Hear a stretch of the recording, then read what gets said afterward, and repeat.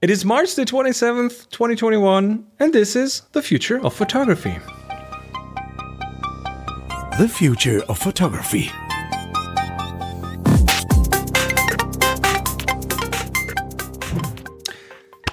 We're back. Well, the three of us, Adrian, Jeremiah, Hello. and myself. Hello. How's everyone doing? We're good. Not bad, thank you. Not bad. Not too bad. And today is the episode that we've been talking about for weeks now, but haven't really gotten around to. But now it's about time to dive deep into crypto and NFTs, non-fungible tokens. Is there?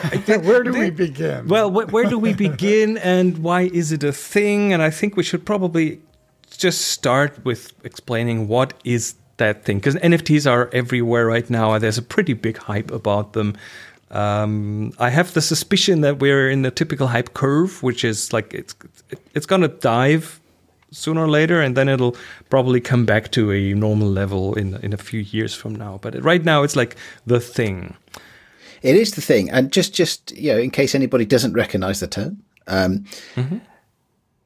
JPEG sold for $69 million. Yes. How can that be a thing? How can that be a thing? I'll tell you.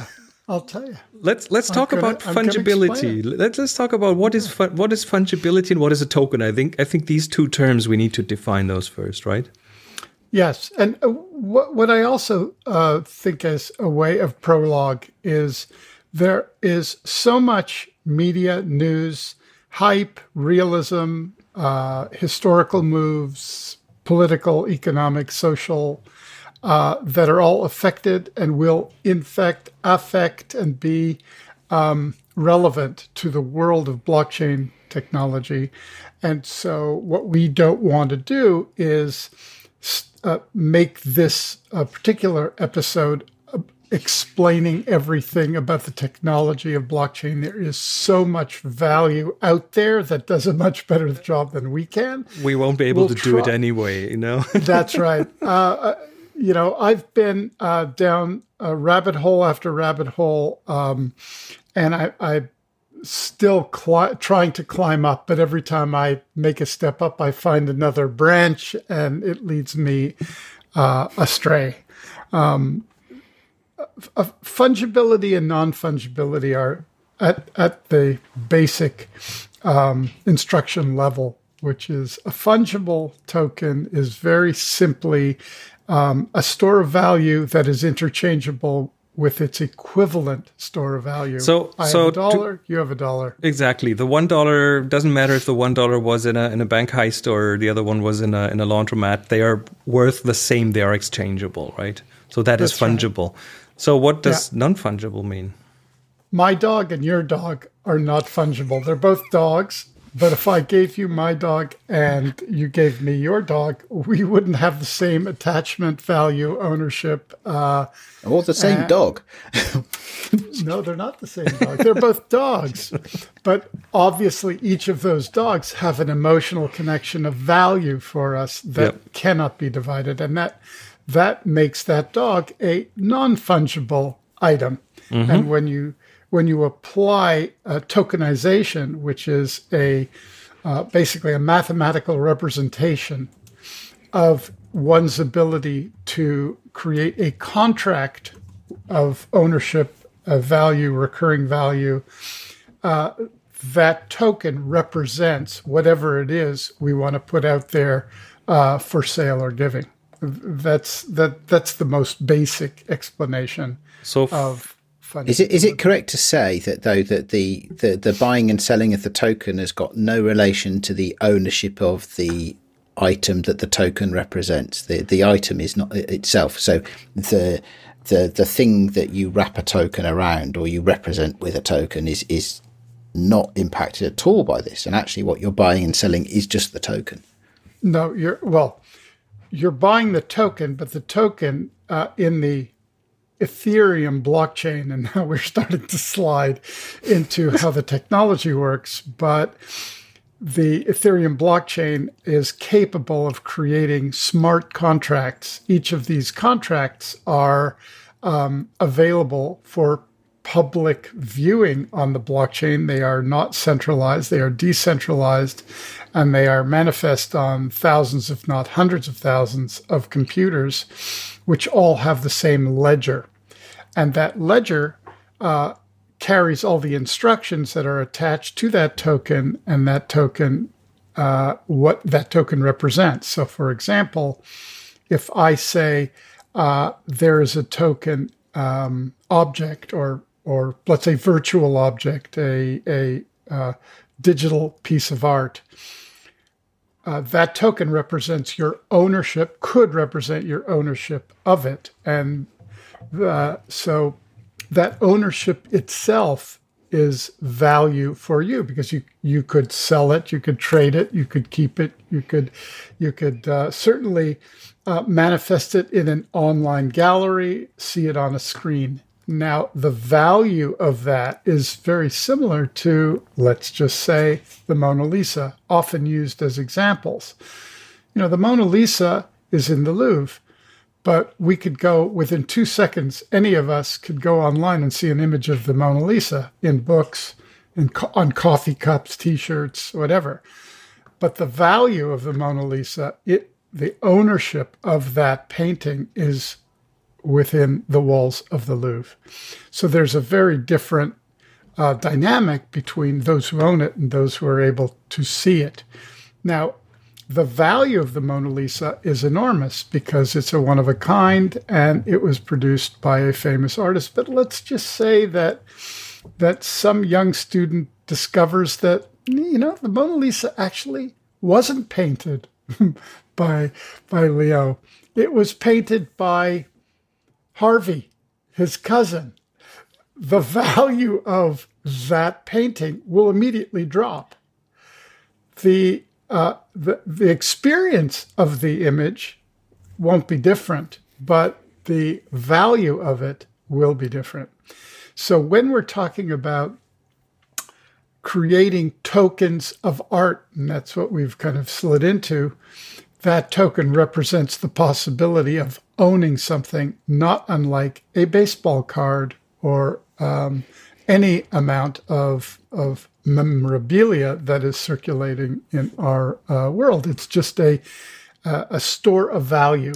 So when we're looking at digital art being linked or represented by a token, in theory, we could take this very podcast episode, the file, the MP3, and turn this into an NFT or link it with an NFT and then assign it some value. And then possibly sell that token if we wanted to, if someone was willing to buy it. Is that correct? That's right. That is absolutely correct. The value is only relative to what somebody will pay for it. And even then, is that the true value? Because value is determined not only by one's ability to buy something, but one's ability to sell that very thing. So, Beeple's JPEG, which, arguably is 5,000 JPEGs, Mm-hmm. It's like 10 years or more of daily... Yeah, 15 years of daily work. That he put in there. So it's an enormous amount of work. And it was purchased for $68 million. If that person turned around and wanted to sell it, but there were no bids on it or bids for $10, what is the true value of the Beeple NFT? So we're so early in this world in terms of investing or speculating about art.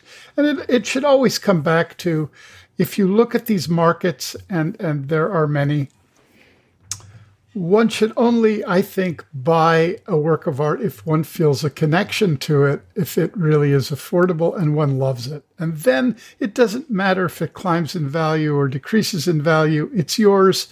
And you get that emotional connection because it represents who you are. That's why trading sports cards and now sports NFTs have become so popular. It's because people want that quarterback, center, star soccer player. They want a piece of that. They want that kind of memory to be in some way tokenized, so that it is a representation of personality, of expression, like fashion.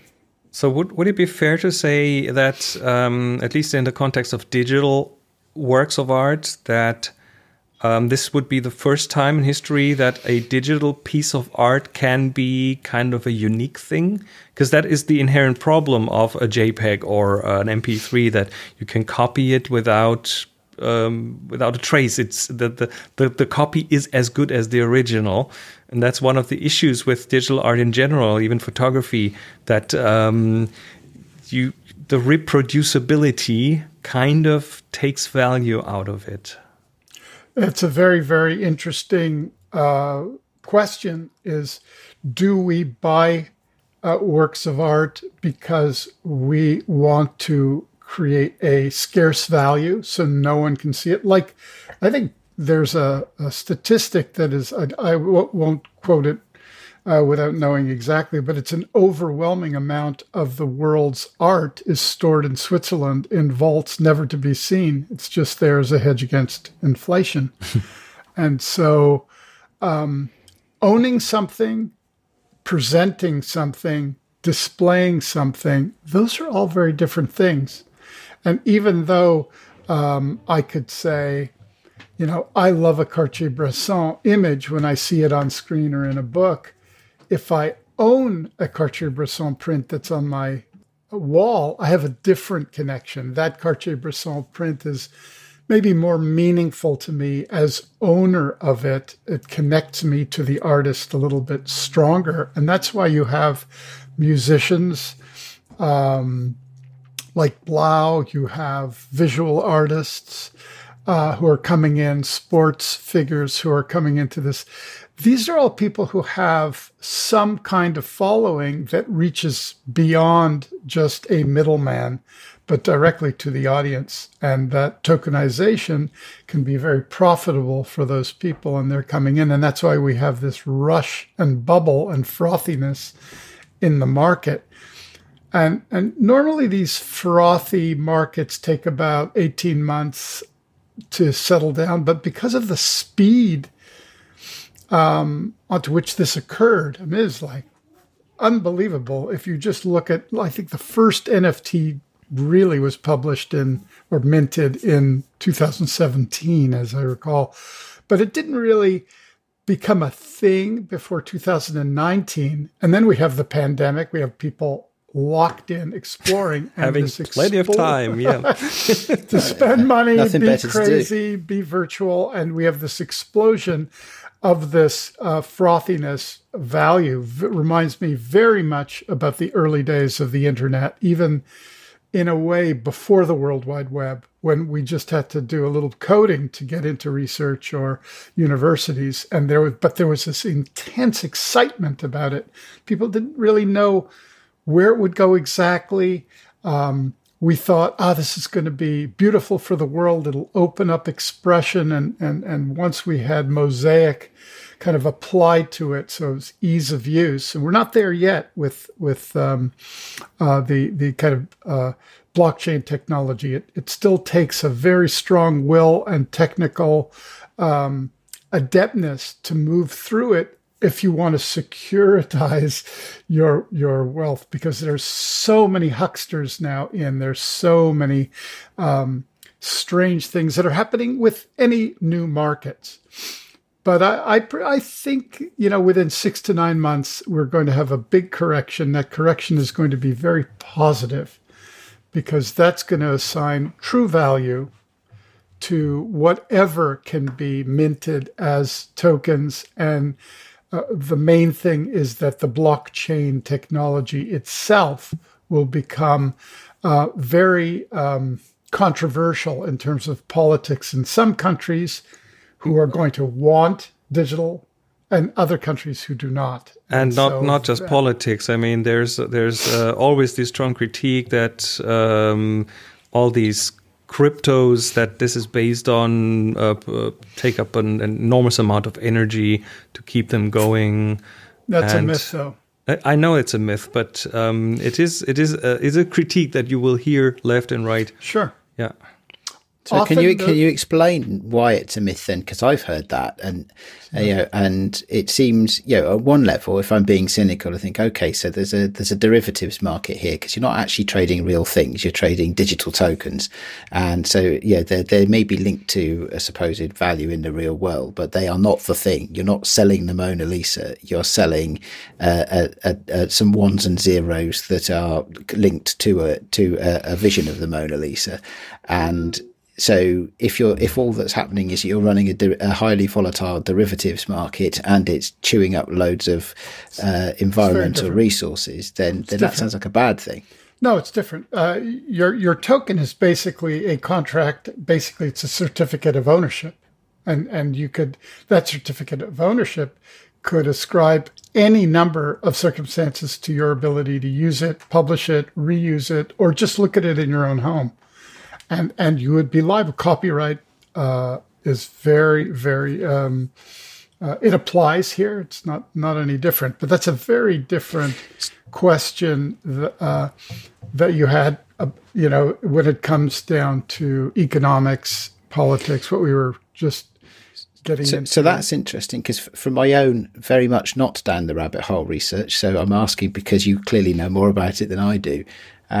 Just the Beeple thing in particular, I've seen an interview with him. In fact, it was in my pick of the week last week, which Chris actually unearthed in the first place, where he says that what he has sold for $68 million is absolutely not the copyright. It is a token that he has sold, and the token comes with no rights to own the imagery.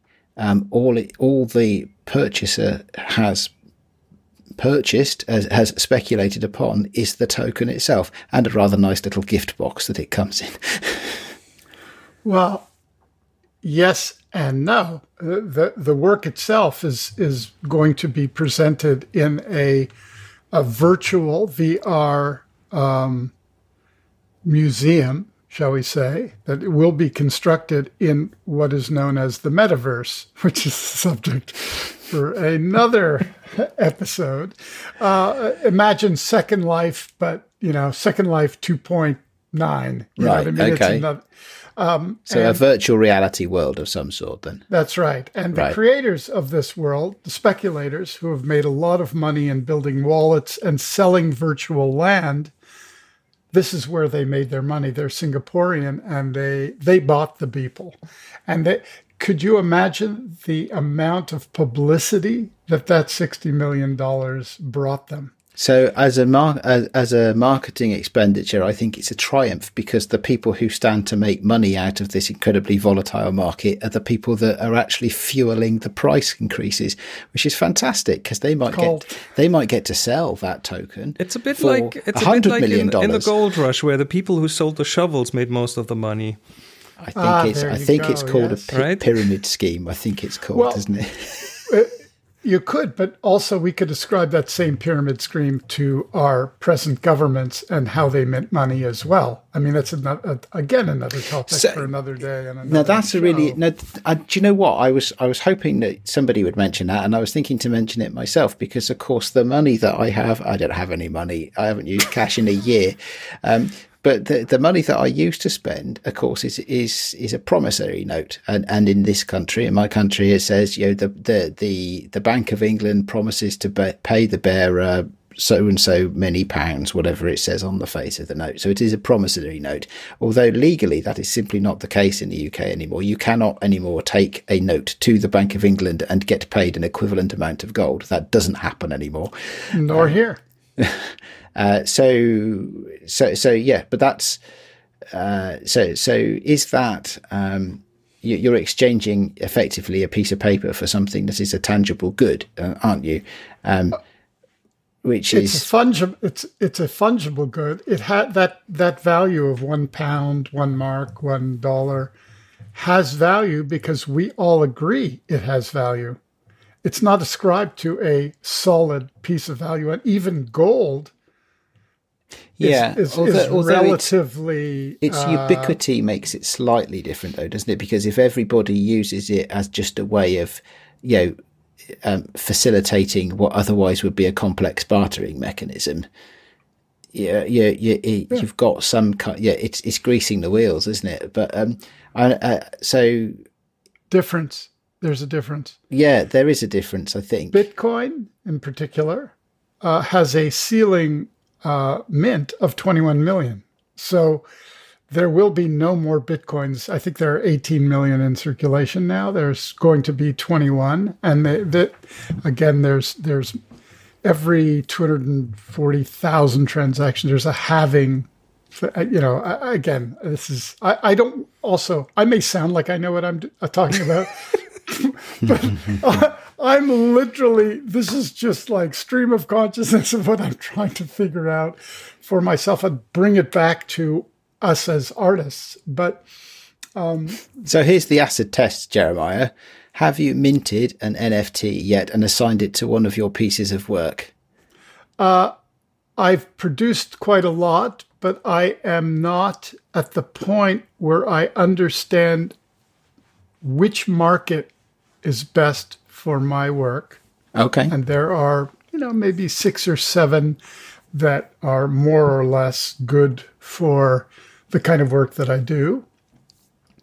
And number 2, gas prices are significant. And by gas prices, those are the costs of pushing your transactions onto the blockchain. And those transaction fees are the very thing that gets those computer nodes, those people who are running those, paid in small amounts.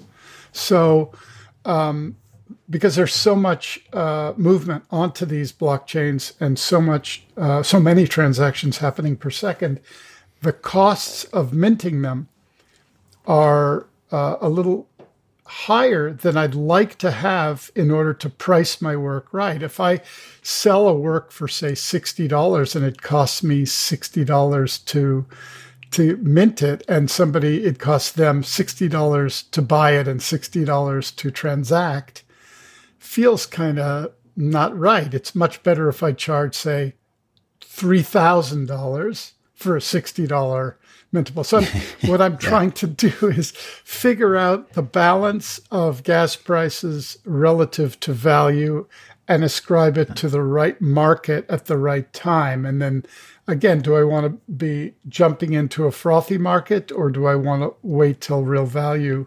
transacts? So that's an interesting thing, because, correct me if I'm wrong here, but as I understand it, if you are an artist rather than a technical person, you can pay somebody to mint you a token, and that is the gas price that you were referring to. A lot of that money, I believe, goes to the technical person, who sometimes is referred to as a miner, somebody who is causing computers to do work, because the way that the blockchains recognize that something has been mined is that you need a proof of how much compute work has actually been done.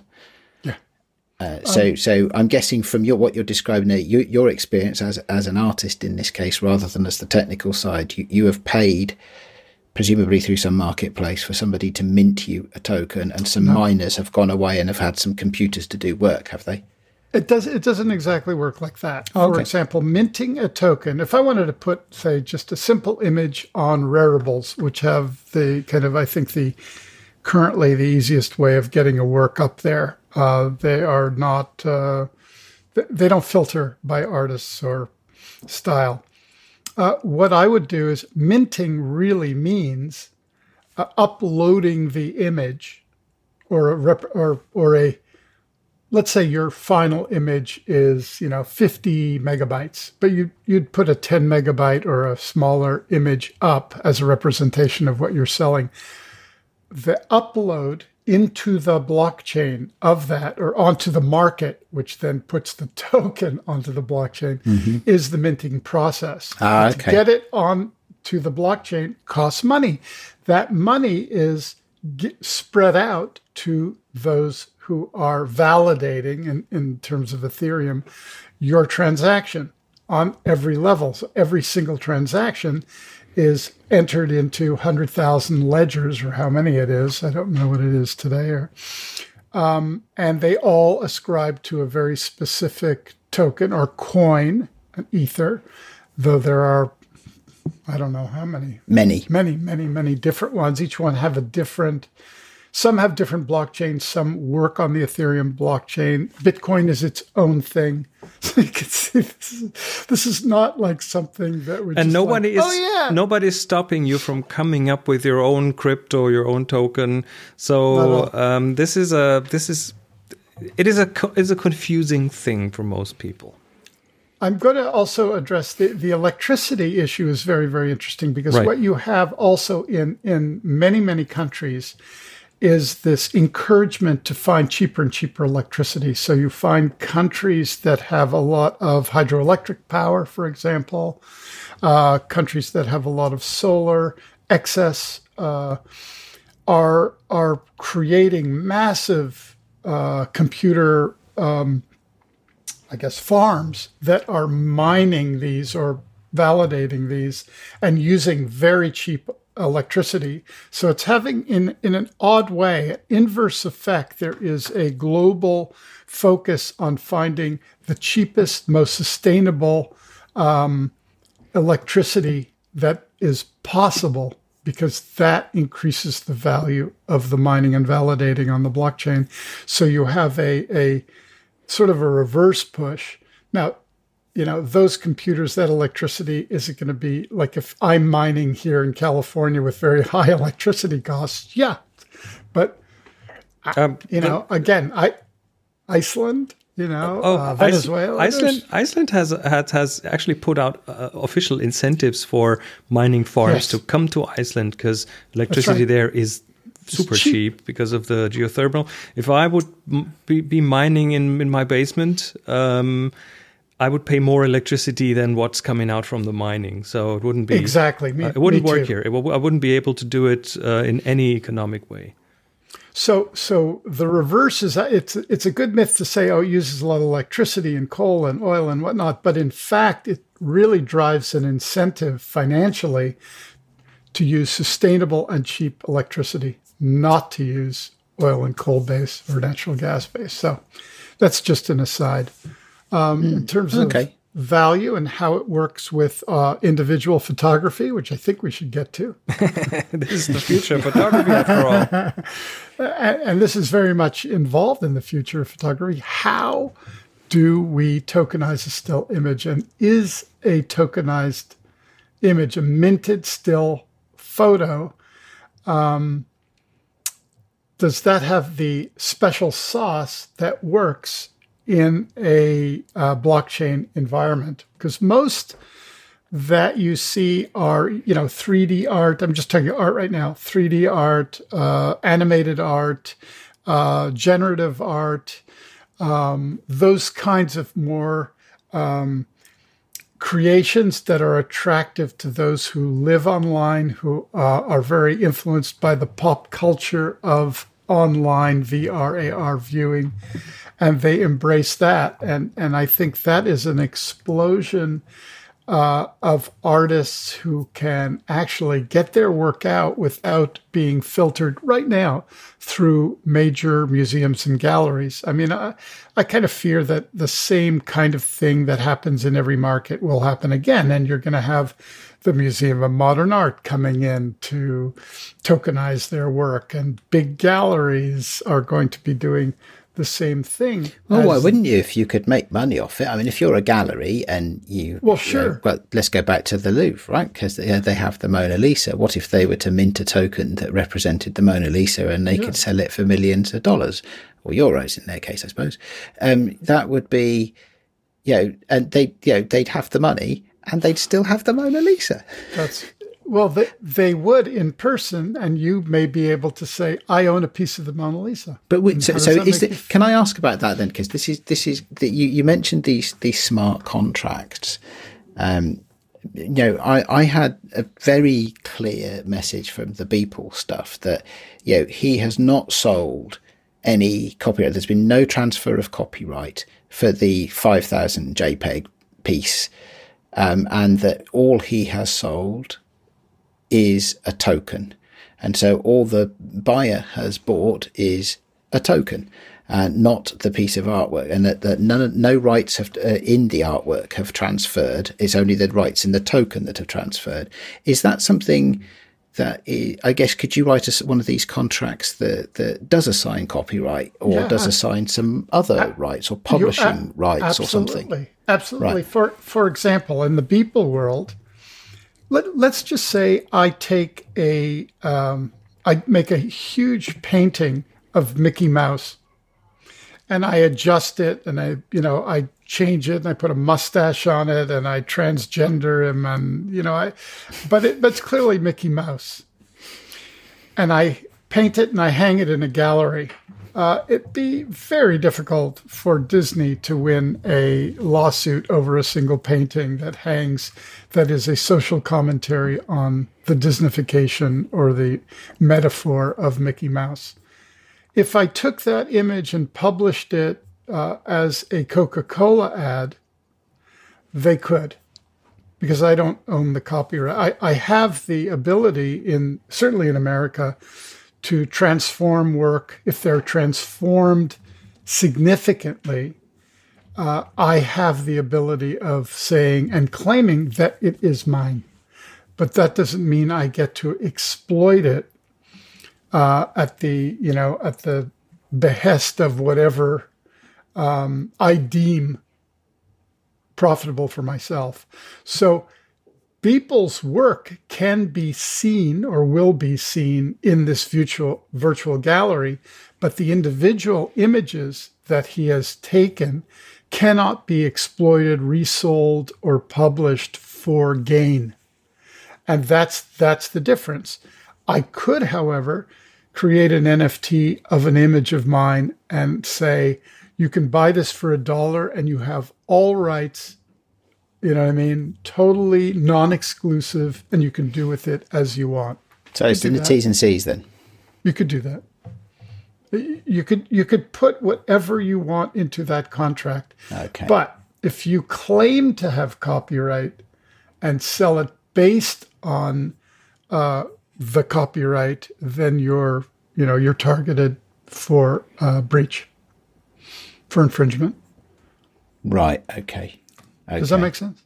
It does, and it does, and I can see then, because before the current spike in interest in NFTs, I mean, we had talked before on this podcast about using blockchain technology to protect copyright and to so that you could attach an image or a something to a blockchain, and therefore you could prove that it was your work. And that's been, I mean, it's a little while ago. I forget which show number it was that we had that conversation, or maybe we've had it more than once. I don't know, but it's certainly something that we have spoken about. And so this is what I get.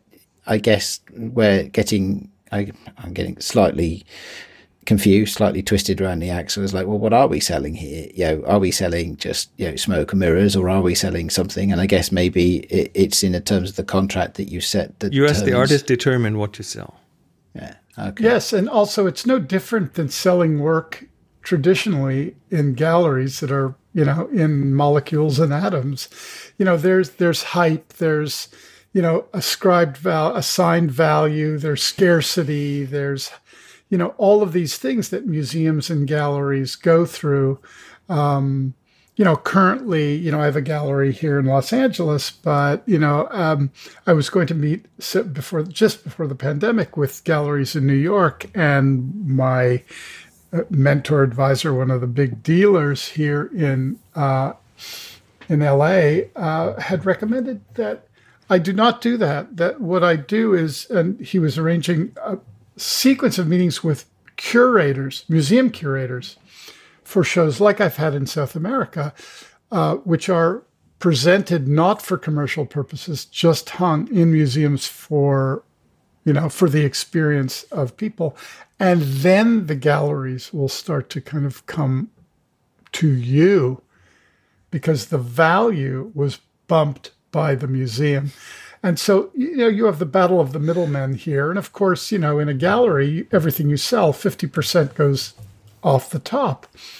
In the NFT world on these markets, number one, you ascribe the value, and you can make a hard value.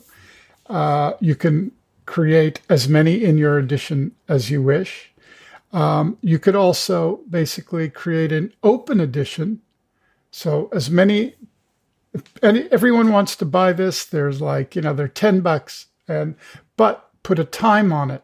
In other words, from 10 a.m. to 10 p.m. on this date, it's an open edition, $10, and then it's closed, never to be sold again.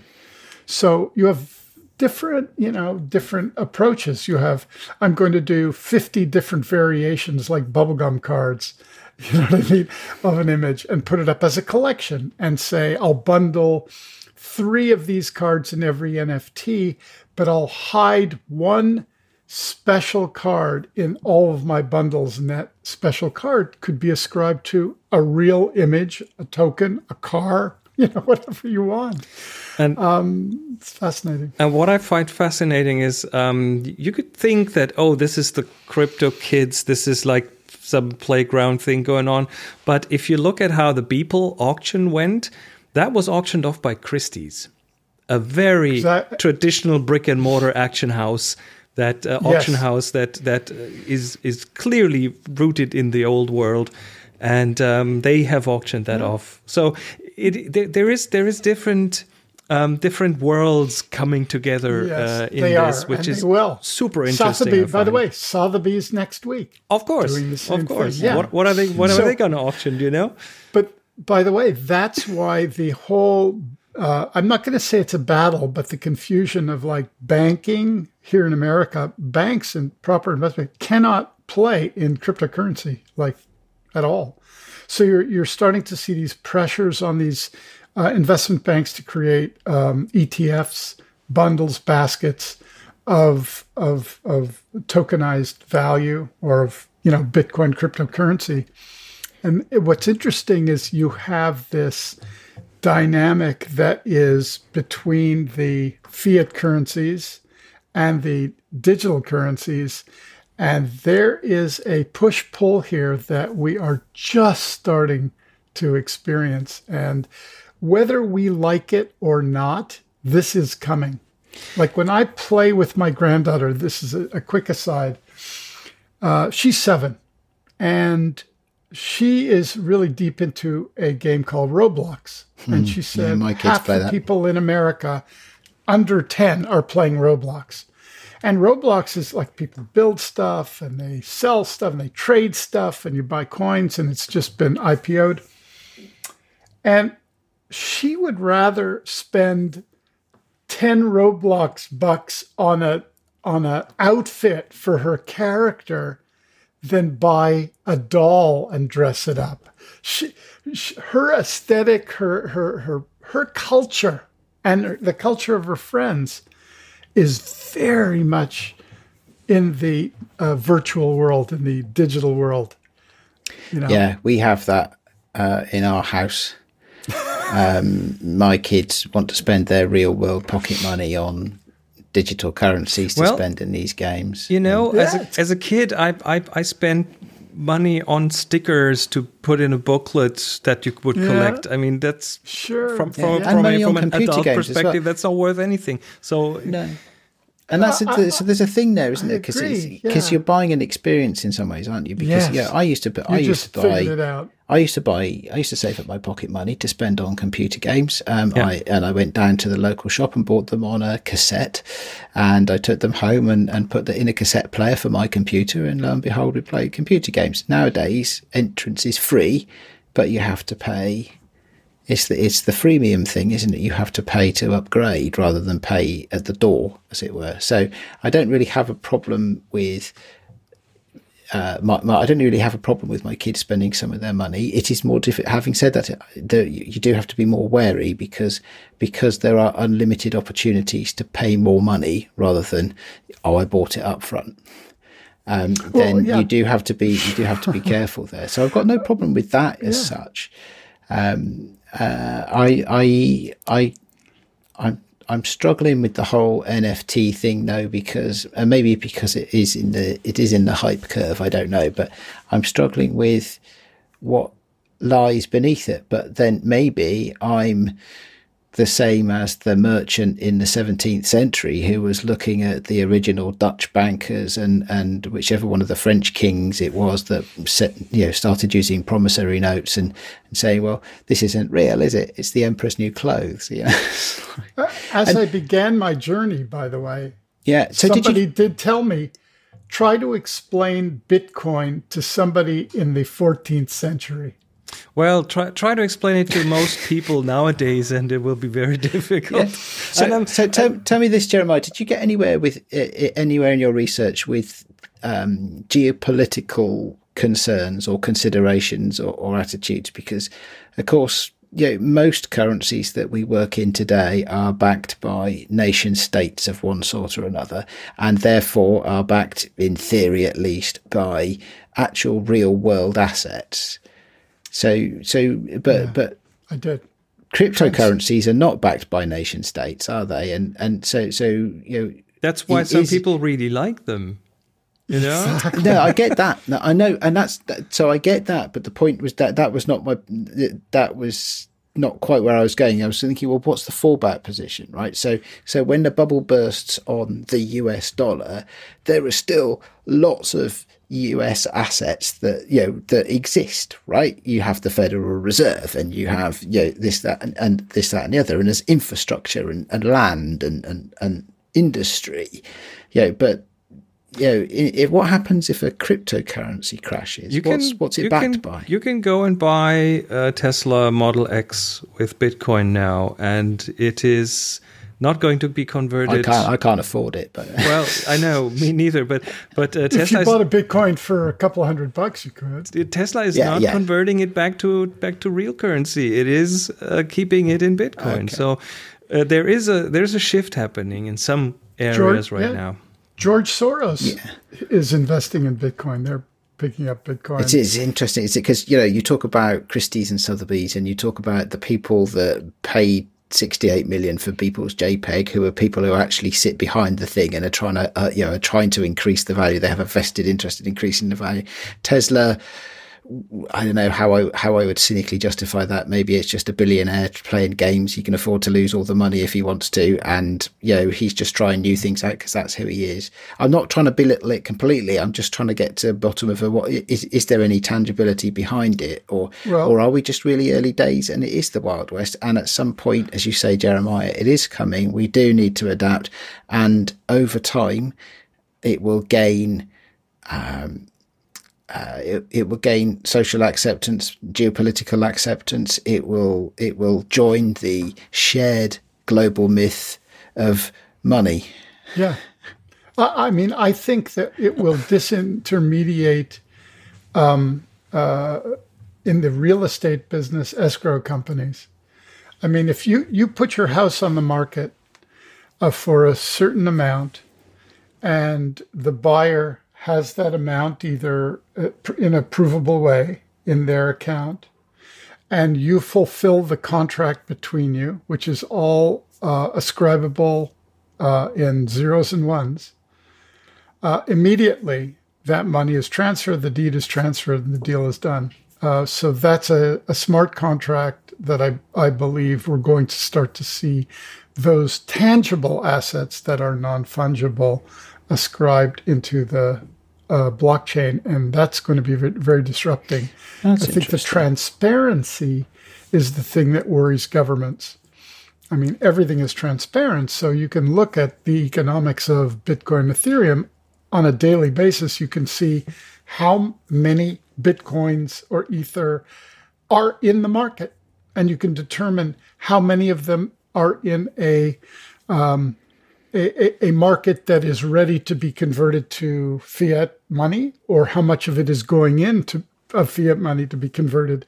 And that's just a technical assumption that if somebody's going to be buying a lot of it, that its value is going to go up, and selling it, it's going to go down.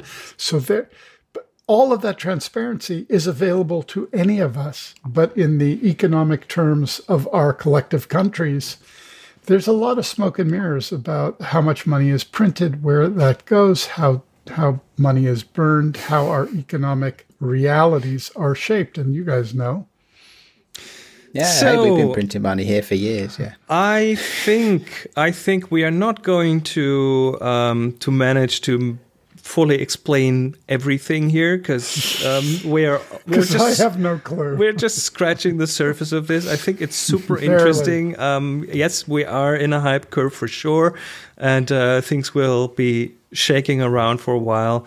But at least I think we have managed to, hopefully, at least make people aware of that this is going on. If you haven't been reading about NFTs, well, now is the time to maybe dig a bit deeper there. And I think with that, we're 45 minutes into the episode. Let's go and it feels like we only just started. Actually, no. This is going to be with us for a while. The whole topic. Yeah, I mean, there's probably another episode where we talk very specifically about what is the best way of tokenizing our own work. How do we present our own work in this new marketplace that creates the right conditions for resale, where we get 10% back, which is part of the overall contracts on these artistic markets. And what kind of work has been selling and what is not. So I think there's a little bit more room to discuss. And I had put a few things in the show notes before we go to picks. One of people creating fashion.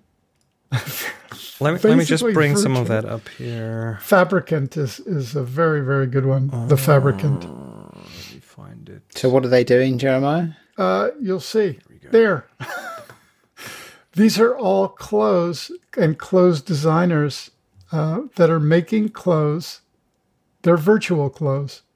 You can buy them. You can dress yourself, your avatar, your selfie, your character in the metaverse with these outfits. And so it's fashion without owning clothes. Okay, I can see that. That's a very not new concept, isn't it? I mean, and I think we will see more of that the moment when we begin being more in these virtual worlds with the help of devices that are going to come on the market, and that will probably shape the future of computing in a very drastic way. So, yeah. And then there's only one others that I would leave with a complete question mark over my head, and that's the one that says charged, F-I, charged particles. In other words, let's just say we have a basket of NFTs, which we make into another NFT. So they're nesting their NFTs. NFTs are nesting. Okay. Like I said, this is a rabbit hole that goes down. I just thought I would leave us with that as a holy shit. This is for when NFTs really get too difficult and expensive, isn't it? Yeah. I didn't want to just leave it on we understand everything that's going on. Not really. There is so much to learn here, and I half of what I've said is probably going to be to the experts that I'm talking out of my ass. I am no expert at all. I am just trying to learn as much as I can as it applies to our collective art and my own in particular. So, and we are all nerds, so I think we have a certain affinity to this topic. Well, I would consider myself a nerd. I know, Jeremiah, you are to a certain extent. Adrian, you'll have to qualify I'm a that kind yourself? of Luddite nerd. I'm interested in it or a nerd one step removed. I'm interested in it for the application of it as opposed to the understanding of it. But at the moment, I'm struggling to see the real value behind it. But that doesn't mean that people can't make a lot of money until it collapses. People isn't struggling. No, not at all. No, indeed. Blow. I mean, you'll see once you kind of Google down. But to that end, and I'll jump in with my pick because it's relevant to what we said, is my pick is really, and you could bring it up, really worth watching. It is the greatest NFT film ever made.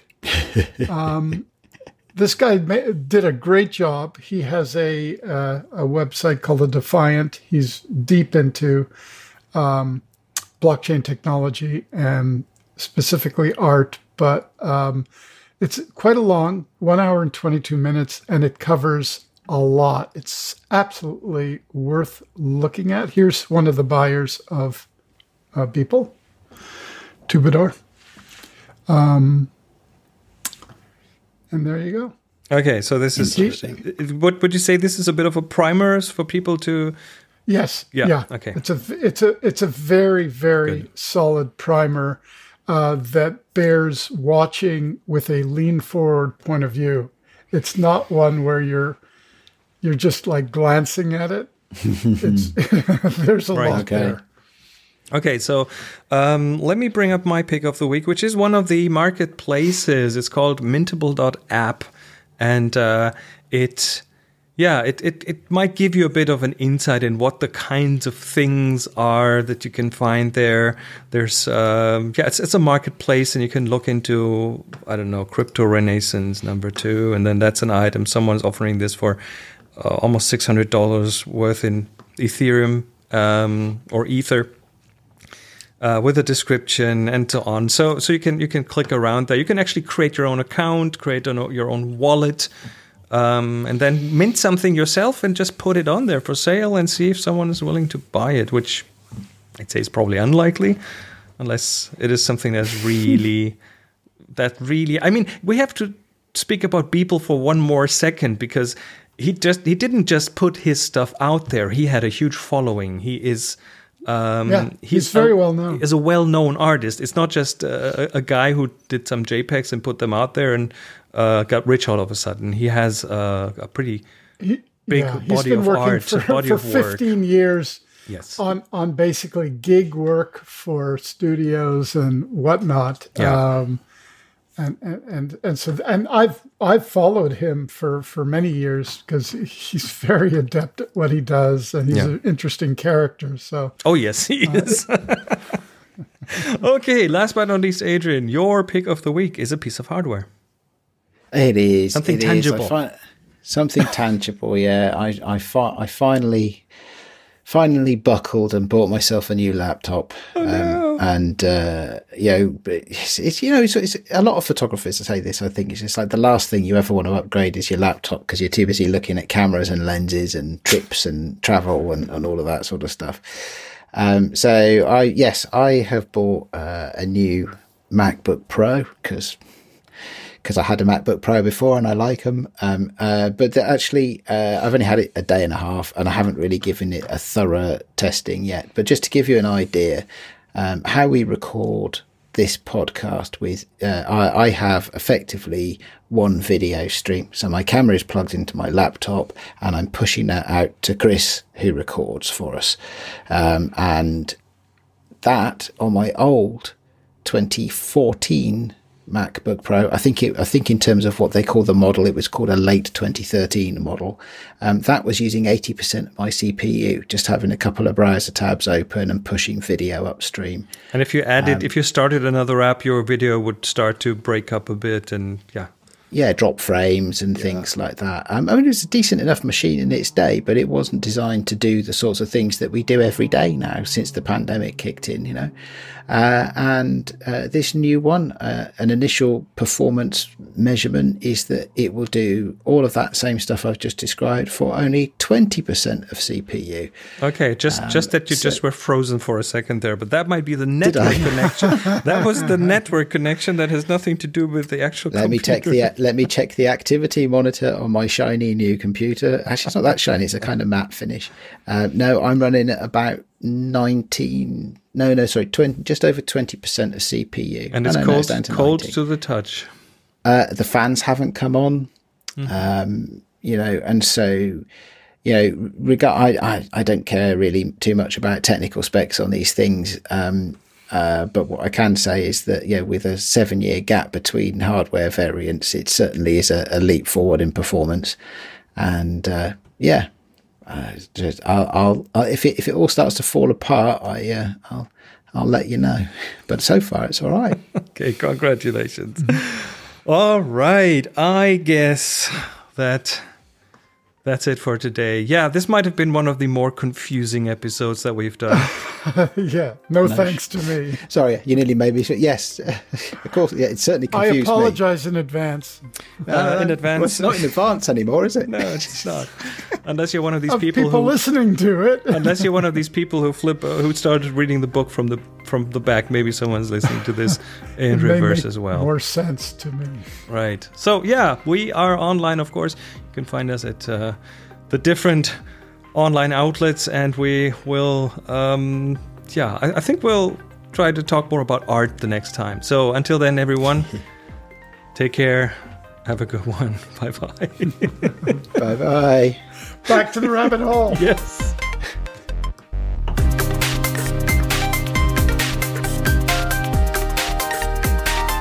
You've been listening to The Future of Photography.